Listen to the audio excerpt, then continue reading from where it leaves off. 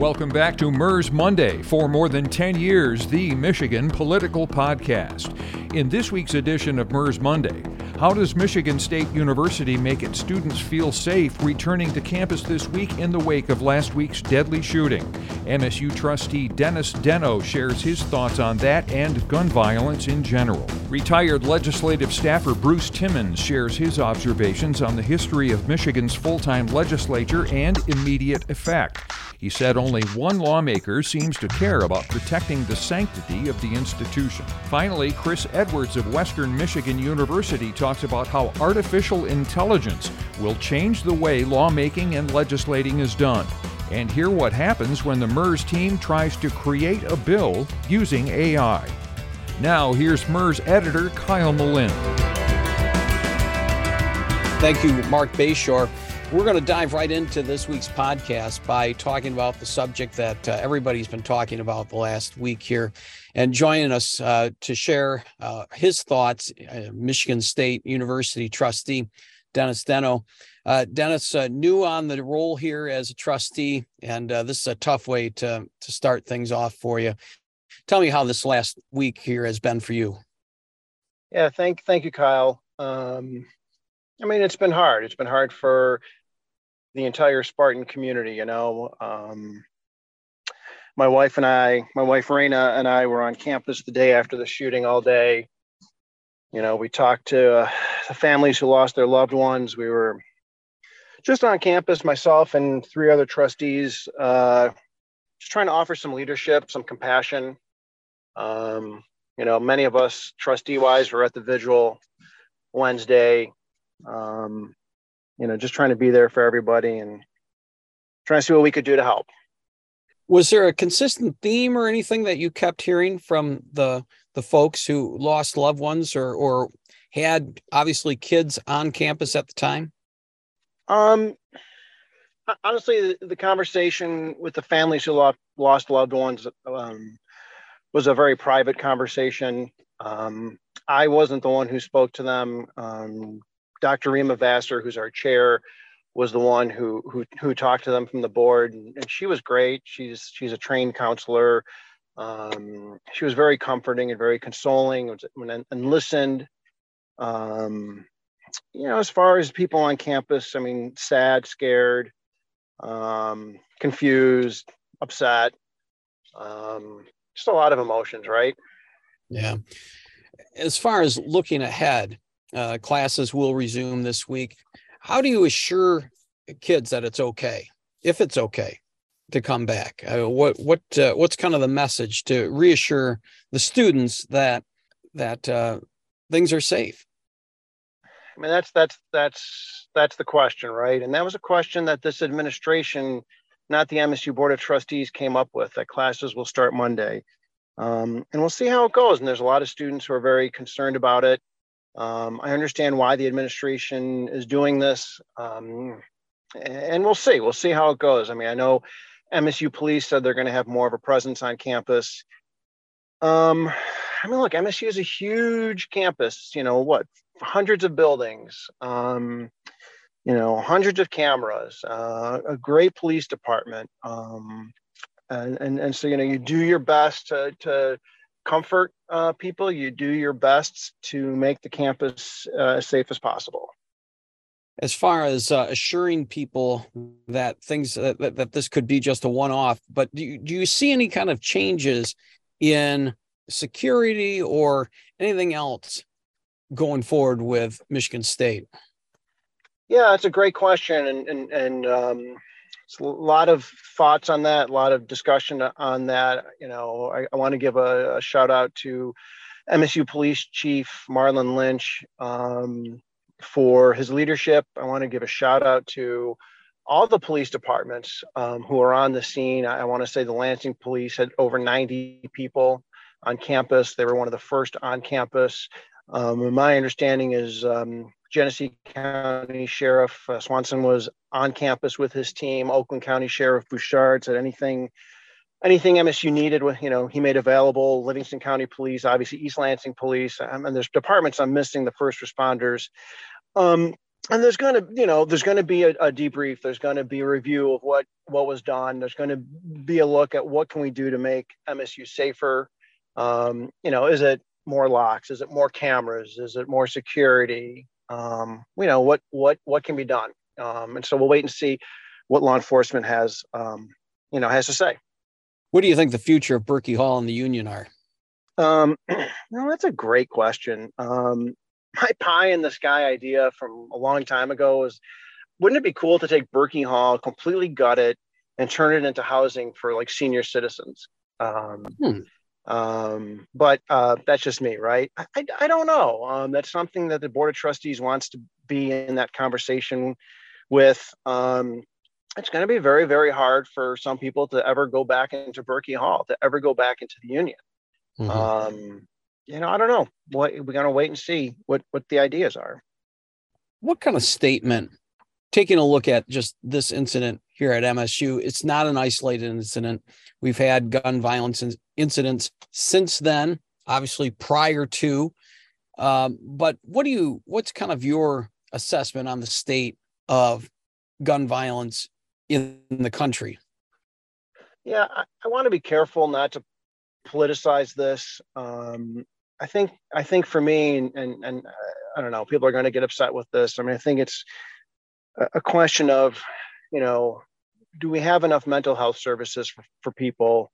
Are guns too easily accessible, too readily available? I'm not a pro-gun guy. I'm not an anti-gun guy. But I do think we need to look at our policies. I mean, we're one of the only countries in the world where we have these mass shootings happen over and over and over again. And I just think we need to have a serious discussion about that stuff. Yeah. I wonder if do we got to bring back more state mental hospitals? Obviously, we went away from those in the 90s, but they were a place for people to go if they had issues. And do we have enough of those facilities, or do we have enough options for people who are troubled and their parents or their caregivers or whoever don't know what to do with them? Are there enough services available to help folks who are troubled? Yeah. I mean, we shouldn't forget that we closed our mental health hospitals under, Governor John Engler, and that was a horrible, horrible decision. And it's really unfair and unrealistic to expect family members to care for their loved ones who have mental health issues, especially serious mental health issues. So, I mean, yeah, we definitely need to spend more money on mental health care. Kudos to Michigan State for providing counseling to everyone on campus. But there's no question we've completely underfunded mental health in the past few decades.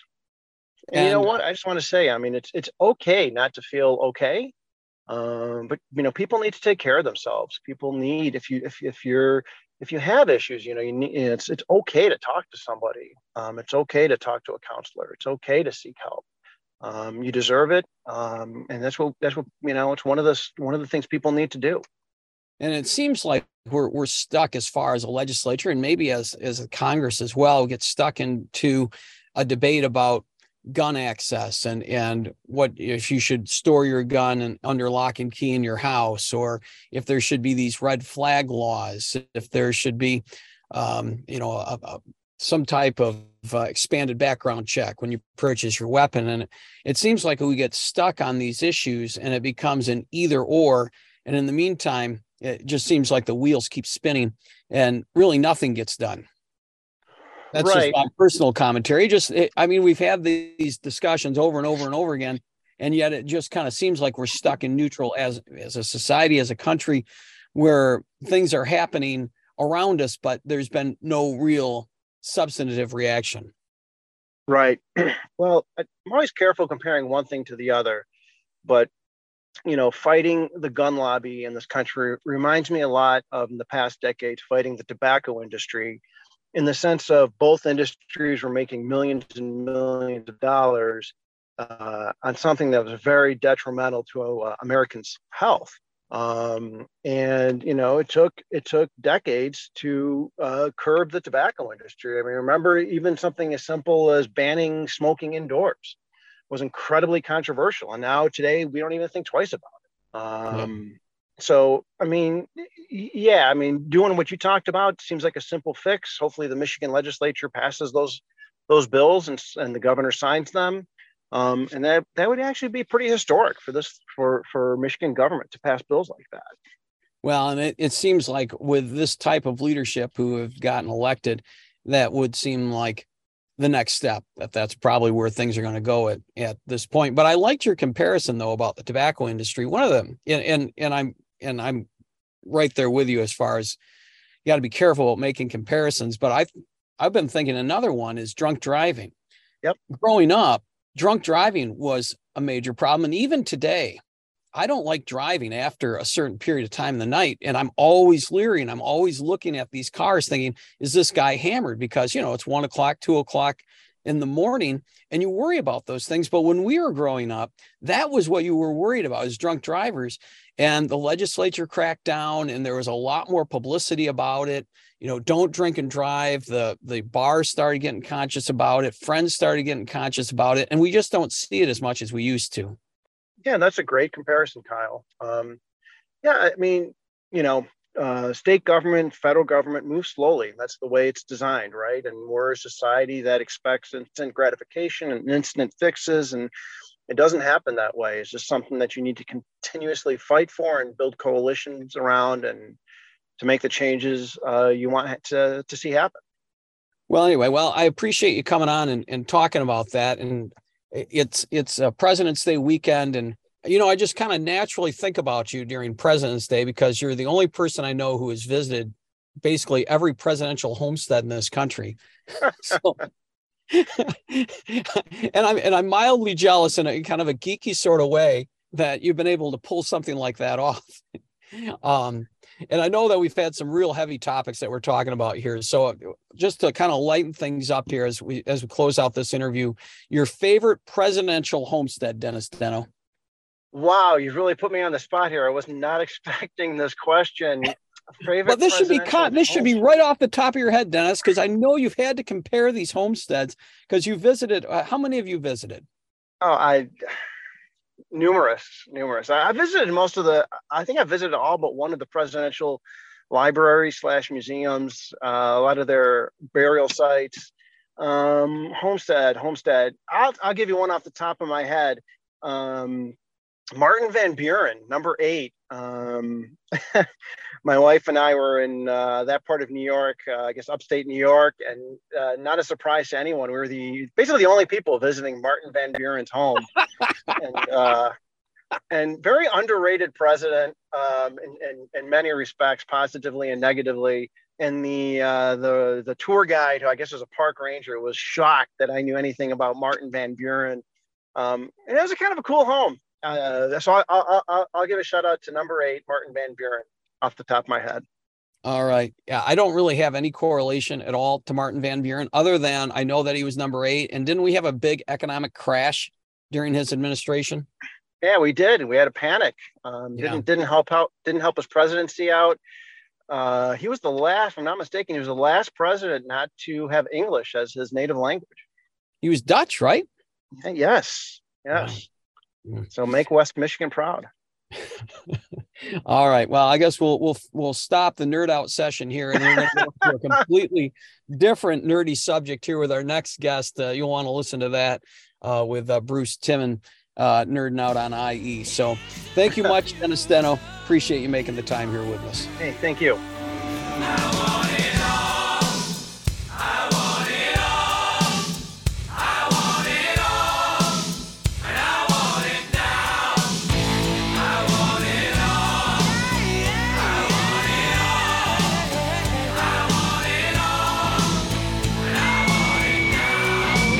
Joining us now for the podcast is Bruce Timmons. He is a longtime veteran, now retired staffer for the legislature, in particular the House of Representatives, who has stayed involved and has stayed interested in the goings-on here in the Michigan legislature. Bruce, it's a pleasure to have you on. Thank you very much for inviting me. Why don't we start with a little bit about your background? I didn't realize that you started the last time we had a special session of the legislature.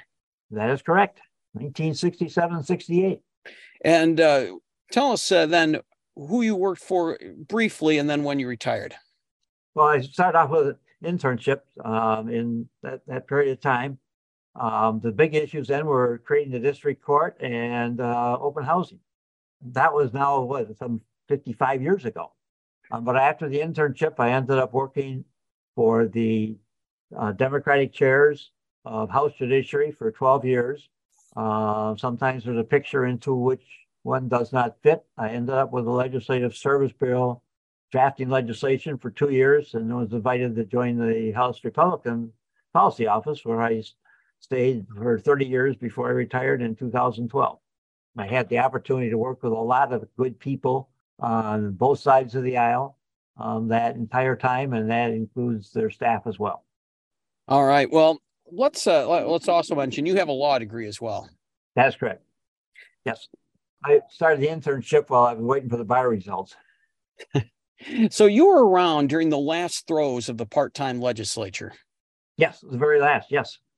And was the transition from the part-time legislature to a full-time legislature, was that because of the Constitution, the new Constitution, or was that just kind of a change in philosophy among the legislators who were serving?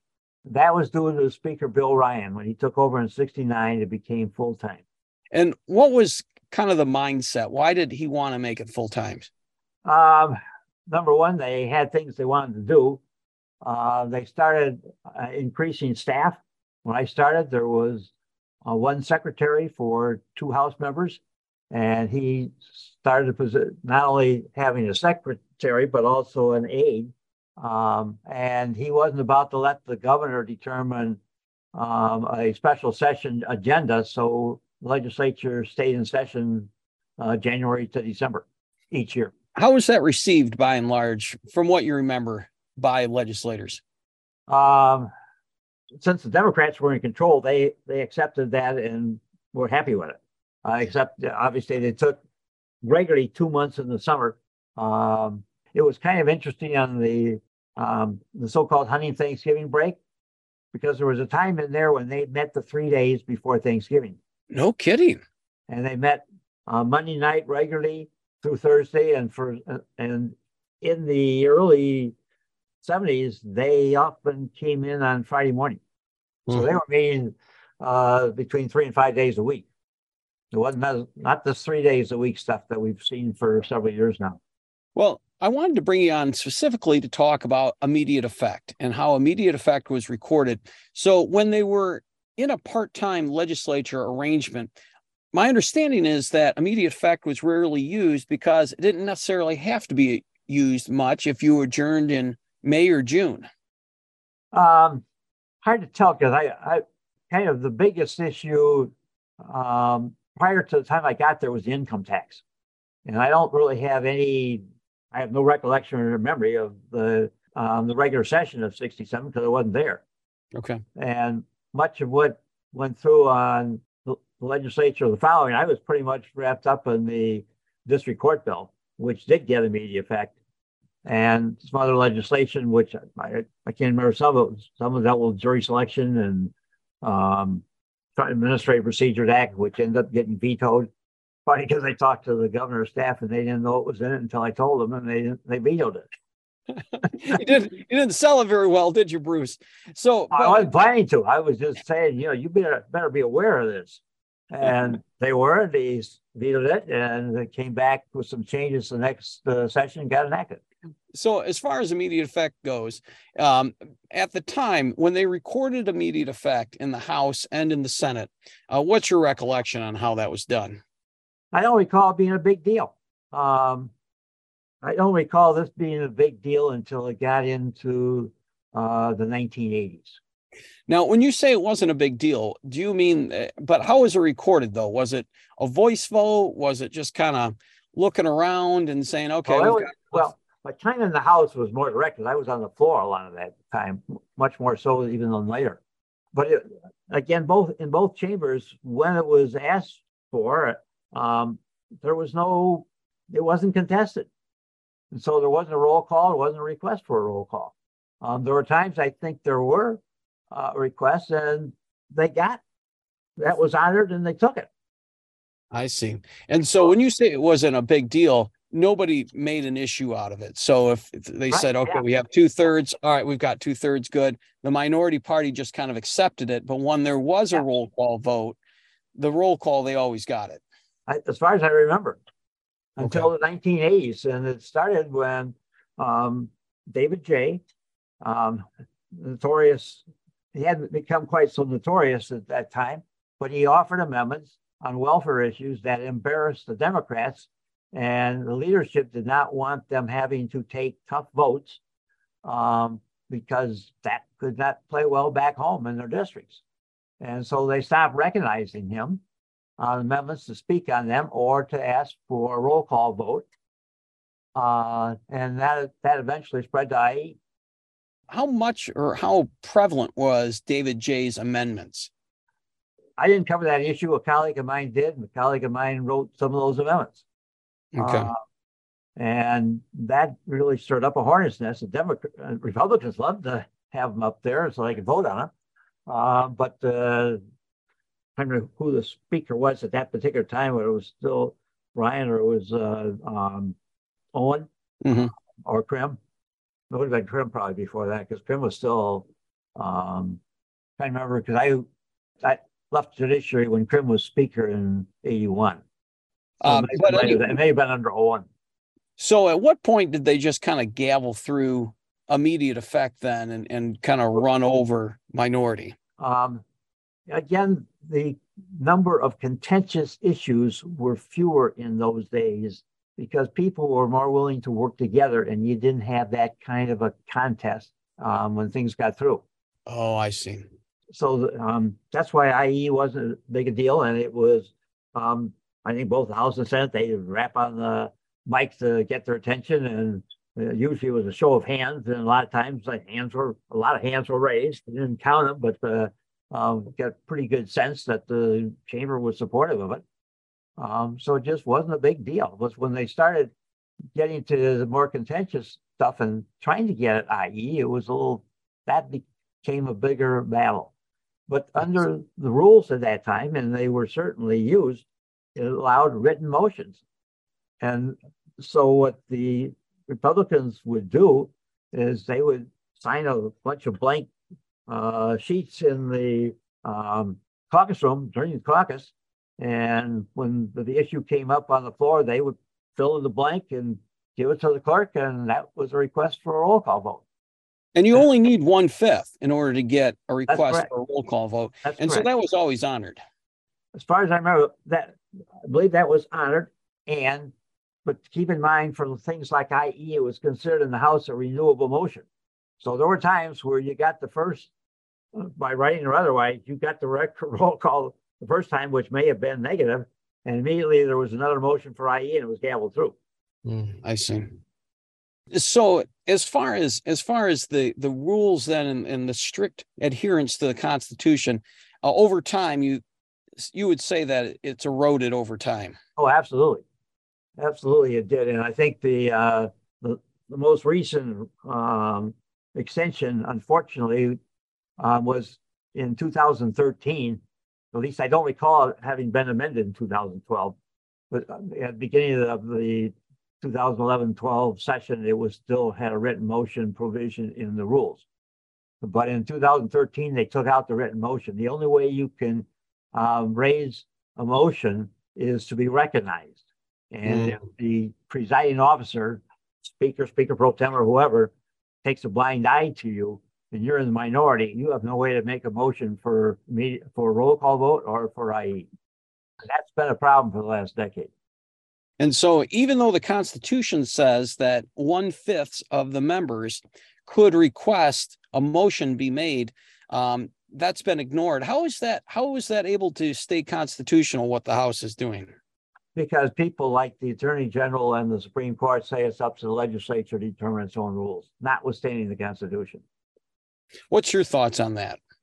I think it's detrimental to the legislative process, and I think it has helped erode the respect within the body. I don't think members respect each other like they used to, and they don't respect the institution like they used to.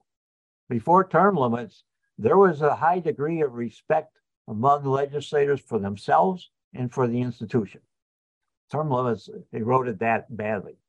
On the Senate side, you've had a different situation, and I happened to see recently a report contributed to the Citizens Research Council, which noted that when Candler was the Secretary of the Senate, he insisted that there be a count. When a motion was made for IE, that there was a count. Mm-hmm. And that has continued up till now.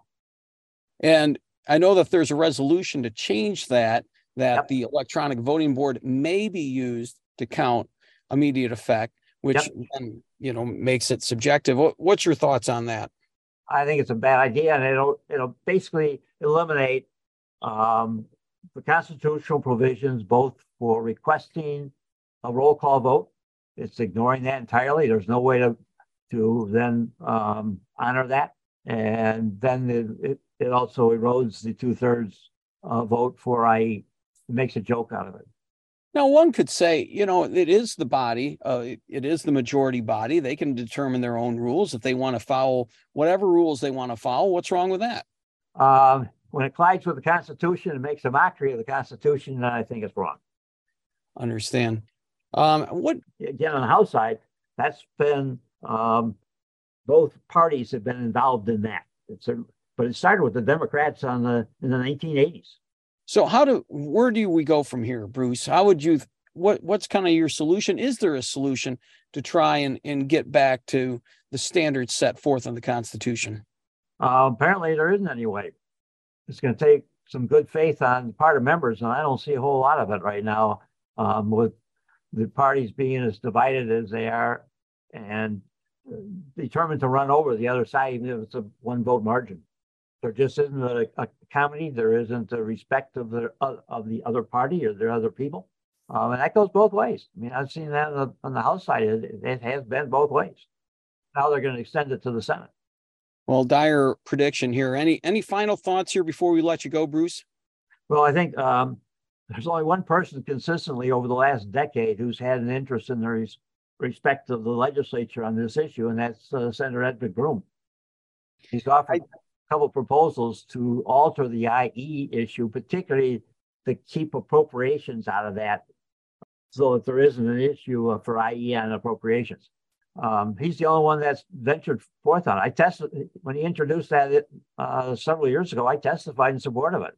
Well, and his proposal is kind of makes itself relevant in a full-time legislature in that it says 90 days after a bill is signed into law, it becomes law. You don't have to wait until 90 days after the legislative session is over. And so it almost kind of negates the need for immediate effect with the exception of special circumstances. Yeah, and they do occur. I think certainly when that provision was written into the Constitution in 1961-62, the legislature was part-time. So if it didn't have IE, it was going to take effect like over the summer. Yeah. It wasn't a long period of time. It was after it became full-time that it became much more critical. Otherwise, if you didn't have IE, you might pass something in April and it couldn't take effect for a year. Bruce Timmons, longtime legislative aide. We appreciate you joining us here on the MRS Monday podcast. Thank you very much for having me. It's my creation. It's my creation. Ooh, my creation. Ooh, my creation. It's my creation from my heart and from my hands. Why don't people understand my intentions? Joining us now on the podcast is Chad Edwards. He is the co-director of communications and social robotic labs for Western Michigan University. Thank you so much for joining us on the podcast. Thanks so much for having me. I look forward to the conversation today. Our own Andrew Miniger is here with us, too. He came to me the other day and he said that artificial intelligence, AI, has begun to make an impact or could have an impact in the field of lobbying and lawmaking. Tell me how that's even possible. That's a great question. We have to first think about what's going on right now in the fields of artificial intelligence. We have hit a major change in the platform. Prior to November 22, we would tell our students, we would tell our labs, every week there was some new thing in artificial intelligence, social robotics. When GPT went out to the public in November of 2022, it was a complete game changer. The masses had the opportunity to experience generative AI that can take various levels of text and put them together and seems like a reasonable order and make sense and give information. And I think the public's imagination with AI rapidly changed that day. And we've just seen that massive growth in the last 2 months and that since that release of GPT. I think we should go back and define what exactly is artificial intelligence and what is it used for? Oh, that's a great question. Artificial intelligence is simply mathematics, statistics to help us make predictions and understand patterns of data. We often think about AI as something from Hollywood, whether it's HAL from Space Odyssey or Terminator or Bicentennial Man, when in reality, it's simply computer code working on algorithms, trying to solve problems and taking in lots of amount of data and looking for predictions that we may not see otherwise. The problem with the name artificial intelligence is it represents sort of a black box. If there's some type of computer technology out there, we just call that AI. Like Siri, for example, in your iPhone, a lot of people will call that artificial intelligence. And it is, but it's really a spoken dialogue system. And so under the large umbrella of artificial intelligence, you have things like large language models, which is what GPT is, spoken dialogue systems like Amazon Alexa or Apple Siri.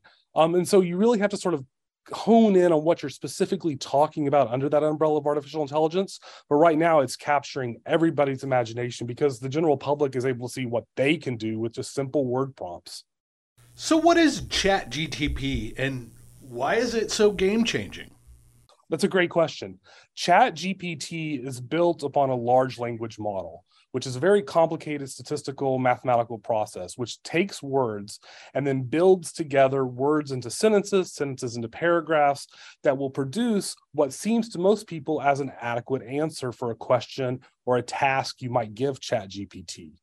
GPT has blown up. It only took 5 days for GPT to reach 1 million users. It took Facebook 10 months to reach 1 million users. It took Netflix 3.5 years.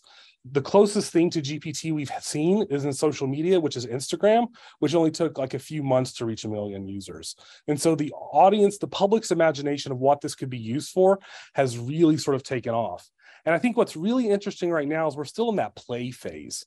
And so if you Google, what can I do with GPT? People are making romantic poems, they're writing horror scripts, they're writing funny resignation letters to the boss they don't like. But once all that play starts to sort of die down a little bit, we're going to see what the real work that people can implement GPT into their workplace, into their lives as another tool that they might use for productivity or whatever they decide. So as far as legislators and lobbyists go, what are some of the technical applications of this technology? Technically, GPT could write press releases. It could do background research for legislation or lobbyists. There's a couple of issues, though, we have to be mindful of. Since GPT was just released, its training data only goes up to 2021. So if you were to ask GPT something in the last year, it's not going to get it right. And you also have to be mindful that GPT doesn't actually know anything. It's just putting together words in ways that make sense based on its massive amounts of training data. And so if you use GPT to write a press release, maybe that's okay, but it's only a tool. It then still takes a skilled writer, a skilled professional to go in and say, edit, make sure the sources are correct, add sources, double check, do fact finding, do all that sort of media literacy things we teach our students about understanding the world and apply that to GPT's information that it puts out as an output. Where did GTP come from? GPT is from a company called OpenAI. They had some Silicon type investors 3-4 years ago. Microsoft has recently put a lot of money into GPT. And so Microsoft in the last few weeks announced that their search engine Bing will now have GPT incorporated into it. And at the same time, Google's jumping into the game with their version called Bard. And so when you see Microsoft and Google jumping into this generative AI space, things are going to change. We used to tell our students, for example, that it is likely in your career within 5 or 6 years, you might have an AI team member in your work group at your company or your career, wherever you are.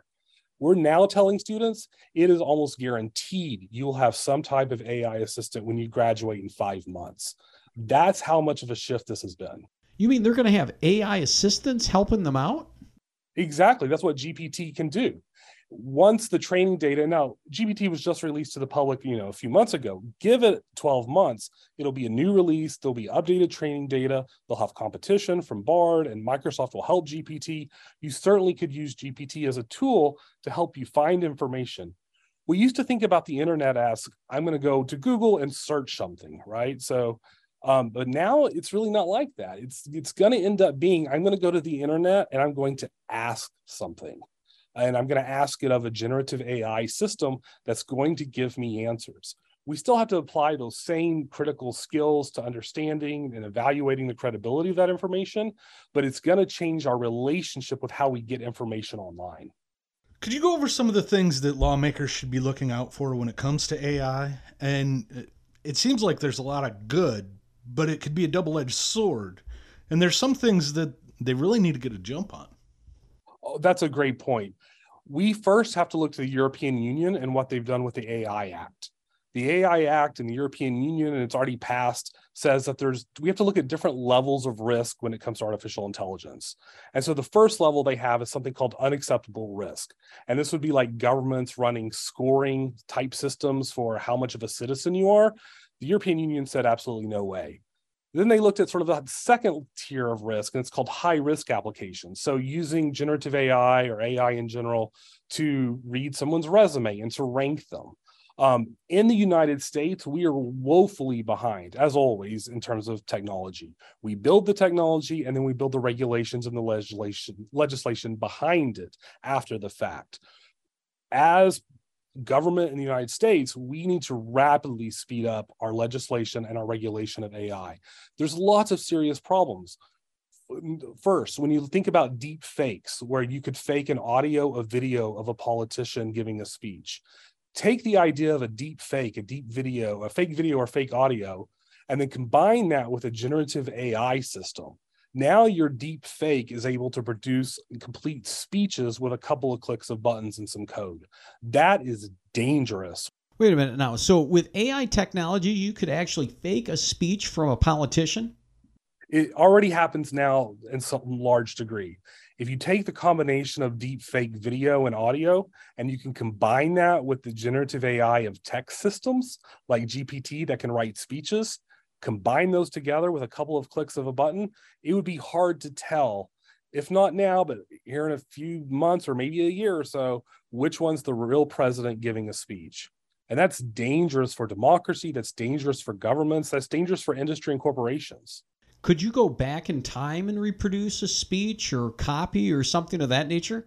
You probably could. You'd have to have a lot of, I think, I'm not in that field, but I think you'd have to have a lot of video of like the person speaking to sort of recreate that. But okay. Yeah, that's probably quite doable. So I remember asking you if ChatGPT and Amazon Alexa had a baby, what do you think it'd look like? I think that would be an interesting thing. I mean, it's almost already there, if not. Everyone assumes Amazon is working on its own generative system. Alexa has a smaller version of it with its spoken dialogue, so you can engage with Alexa on more of an interpersonal communication level. But I think sort of the more even bigger question is when you take generative AI, this text-based AI, and then put it in a social robot. Then you now have this embodied presence that's able to give speeches and give press releases, to give information based on its generative AI large language models. You said you were most excited about it becoming disembodied when it comes out of the machine and goes into a robot, and then it could become a total assistant. Exactly. It could become a total assistant, a physical assistant, a text-based assistant, a verbal assistant, however the original embodiment was built. And we have to be very careful there in terms of legislation as well. We know in the research there are things called dark patterns or cuteness, right? We all think kittens are cute. Even if you don't like cats, there's no one in the world that will deny the cuteness of a kitten, right?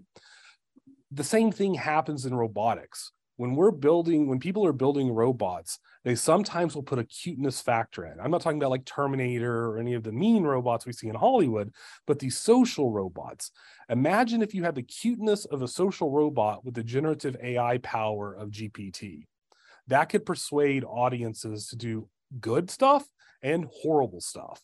And so we have to be very mindful of what we do with this power. So basically, you would have BB-8 from Star Wars saying, "Oh no, this is a good thing." Exactly. BB-8 could be telling you about some legislation that would be horrible for democracy, but because it's in BB-8 and it's a cute robot, some people would be persuaded. So do people purchase this AI technology, or is it free, or how do people get their hands on it? That's a great question. Right now, GPT is free. And It's so free? it's completely free. They just announced a $20 subscription fee last week. The problem is with both the free model and the subscription model, their servers are being hit so hard by so many new users. You have to sort of try a few times to be able to get into the system. But GPT is also spurring other companies. Jasper AI, for example, is based on the GPT model, and it's a pure subscription model. It's like $70 a month, but it adds a few more features to help you. It changes the way it looks a little bit on the screen. And so there's lots of economic opportunities here, but also potential pitfalls as well. I mean, I think if you might have saw last week, I think it was Forbes and Wired magazine, Forbes for sure had some problems where they were using GPT or generative AI to write some articles, and they had some really bad information in those articles. They didn't really fact check it, or something went wrong in the process. But you have to be mindful of that issue.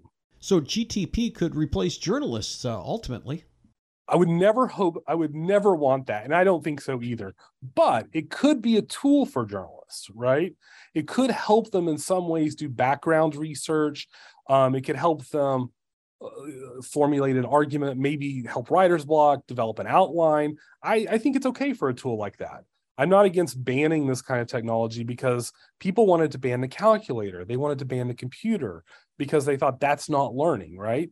Well, GPT it's got some problems right now. We have to worry about the training data. That's a major problem. Is it biased? Is it sexist? Is it racist? So we have to constantly have these open transparency systems in place to understand how it's producing its information and its knowledge. But at the same time, it's a tool that we can use effectively if we're watching out for the potential pitfalls. So what's your advice to legislatures as far as approaching the technology like GTP or AI in general? My advice for legislators is they need to talk to a lot of different kinds of people. If you're only talking to the developers, the people developing the software or doing the code, you're only going to get one aspect. They need to be talking to technology ethics folks, ethics of AI. They need to be talking to social scientists to understand how GPT and generative AI will work in homes and relationships and the workplace, and to get a broader perspective. If we only take the perspective of the development, we get into that same problem where we develop the technology, but then we don't have any understanding of the problems or what we should do about it in a government's assembly, for example. And so they need to be having a widespread conversations with a whole host of people to understand it and the societal implications. Have you seen any states that are doing anything on this right now? Not to my knowledge. I mean, I would guess maybe Massachusetts, but that would only be because of MIT, Harvard, where a lot of the AI folks are. But I can't imagine there's any state legislator or legislation actually taking this seriously right now. You said earlier how woefully behind the United States is in dealing with some of these things with technology. They're only now dealing with some of the issues in social media, and that's, 20 years old? This is something new happening right now, and we're already behind on it.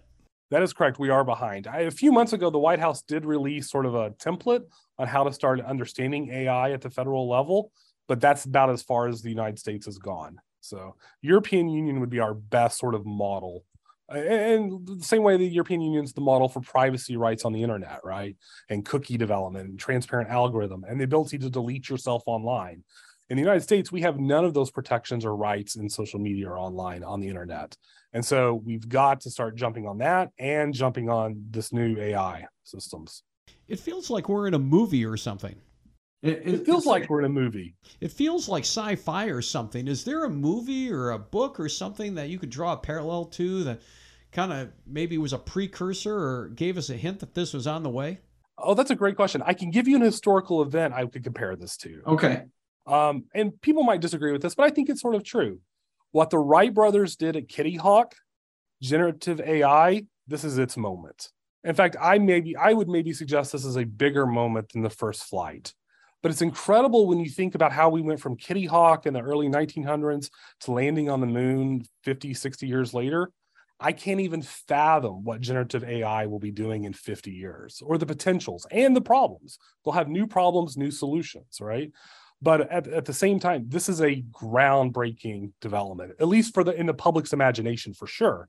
Researchers have been working on this and known about this, but now that the public has access to this kind of tool, it definitely changes the game. Well, thank you for sharing this information. I don't know if I should be excited or troubled or just mildly uneasy or what. This is a little bit mind-blowing for me. I like to say melioristic, hope on a rope. We always look for the possibilities, but we have to be mindful and deadly serious about the consequences.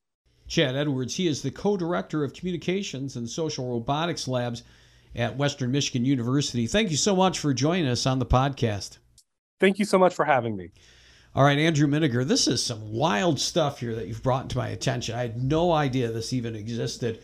And you have some AI pulled up on your laptop right now. Yeah, I actually have the AI that we were talking about, the ChatGTP. I have it here, and I can make it create a law or make a press release if you want. What would you like to do? All right, so you just pulled it up on your browser. Yep. All right, so this is just on your internet browser. What do you do? Google AI or Google something? ChatGTP. And boom, there it is. And then you have to sign up. It's just a little bit, you add your name and email address, just like signing up for Facebook or Twitter, pretty much. All right, so this is President's Day weekend. So if you were to ask this AI who were the first 10 presidents in the United States, it would go ahead and do that. Absolutely. But you could really do that with Google too. That's not really pushing this to where it needs to be. Where it needs to be is, can this thing create a law? What's one of the big issues that's going on right now? Guns, I would think. Yeah? So you're saying you could create a law right now using this AI technology to, I don't know, let's just say ban assault weapons, just for example. Absolutely. All right, do it. I want to see you do this. All righty. In this bar here, we have a generate a response and type in, let's see, create a Michigan. You want House or Senate? House. Michigan House bill that would ban assault weapons in the state. Now, there it goes. I ask it. Now, it says, as an AI language model, I cannot create an official legislation. However, here's a sample draft of a Michigan House bill that would ban assault weapons in the state. An act. And then it is actually creating this bill right now. Short title, the act shall be known as, cited as the Michigan Assault Weapons Ban. Then it gives the definitions. Assault weapon meaning the following: a semi-automatic rifle, gives all of the, pistol grip, forward grip, folding, telescoping scope, grenade launcher. I'm watching over your shoulder here. It's actually giving definitions with a letter and everything. I mean, this looks like a legit bill. Oh, absolutely. Absolutely. It's creating it right now as we're talking. This is amazing. It's almost like you just, it's just kicking out a recipe or something. Yep. Pretty much. And I mean, you can do this. You can have it. And here's the prohibitions. So now it's got Section 3. On Section 3, prohibitions. A person shall not manufacture, sell, purchase, or possess an assault weapon. I mean, that's the short and skinny of it, right? And then it's defined what an assault weapon is. Yep. So this isn't just like, anybody can say, we're going to put a bill into law and say we're going to ban an assault weapon. No. This has actually got definitions, numbers, and it's got what exceptions.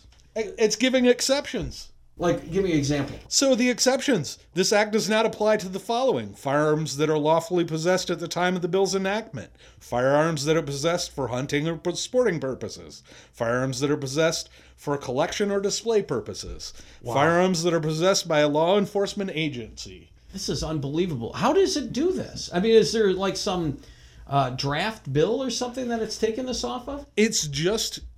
It's the name of the ChatGTP is it's generative pre-trained transmission. So basically what it's doing is going through all of the information that has been fed it up until the year 2021. So anything that has been fed into this, it can draw from and make whatever it wants out of it. So you want to create a new recipe for chicken cacciatore, it'll create it for you.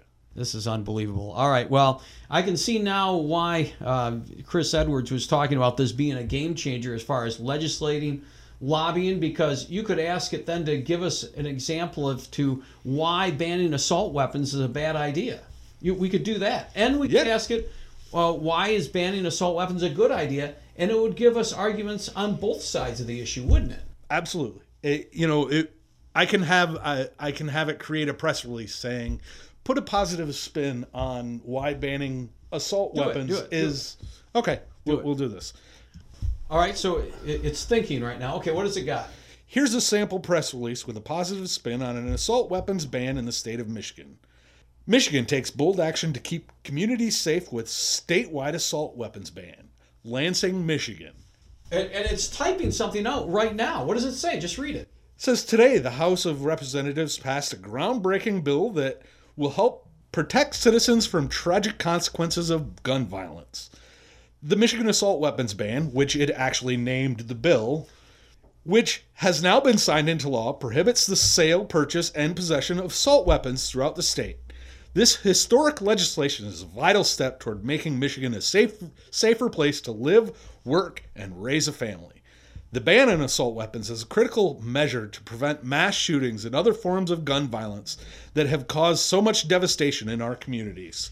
This is nuts. And now, obviously, the Michigan House didn't pass it. And we didn't ask it to put out a news release like that. But, I mean, an editor can come back and just say that this group is proposing this bill and just go from Absolutely. There. It even gives a quote from State Representative John Doe. Really? Yeah. So it's got like it's crazy. And you want to know what John Doe said? Obviously, John Doe please. is not a real person, Yeah, right. but he said this law, quote, "This law will save lives and make our state a safer place. We can all agree that no one should have access to weapons of war, and this bill helps ensure that our families and communities are safe." End quote. And then you said that you could put in something to give us a negative spin on this bill. Absolutely. All right, we'll do that. Okay, so it is creating a press release with a negative spin on an assault weapons ban. It's telling me that the negative spin on a suggestive topic, it's not appropriate for me to create content with a negative spin on a suggestive topic like assault weapons ban. Whoa. It is important to approach all issues with neutral and unbiased perspective. Oh, okay. And to promote constructive dialogue and solutions that benefit society as a whole. I think we just cracked the code here. I think that it didn't like it. Yeah, I think we broke the AI, man. We just figured it out. There's some positions that even AI can't help you with, I suppose. Maybe that's like the lesson here. Do you know when I signed up, it said that the AI could be biased? All right, well, clearly this one's biased in one direction. Well, anyway, thanks for bringing this to our attention here, Andrew. This is really interesting stuff. And that's going to do it for this week's edition of the MERS Monday podcast. Special thanks to Dennis Deno for taking time earlier in the podcast, Bruce Timmons, and obviously Chris Edwards. Also, post-audio production of the MERS Monday podcast is by Mark Bayshore Audio in Okemos. Also, thank you to AT&T for sponsoring this and all our other podcasts. And for Andrew Miniger and the rest of the team here at MERS News, I'm Kyle Malin. Until next week, take care.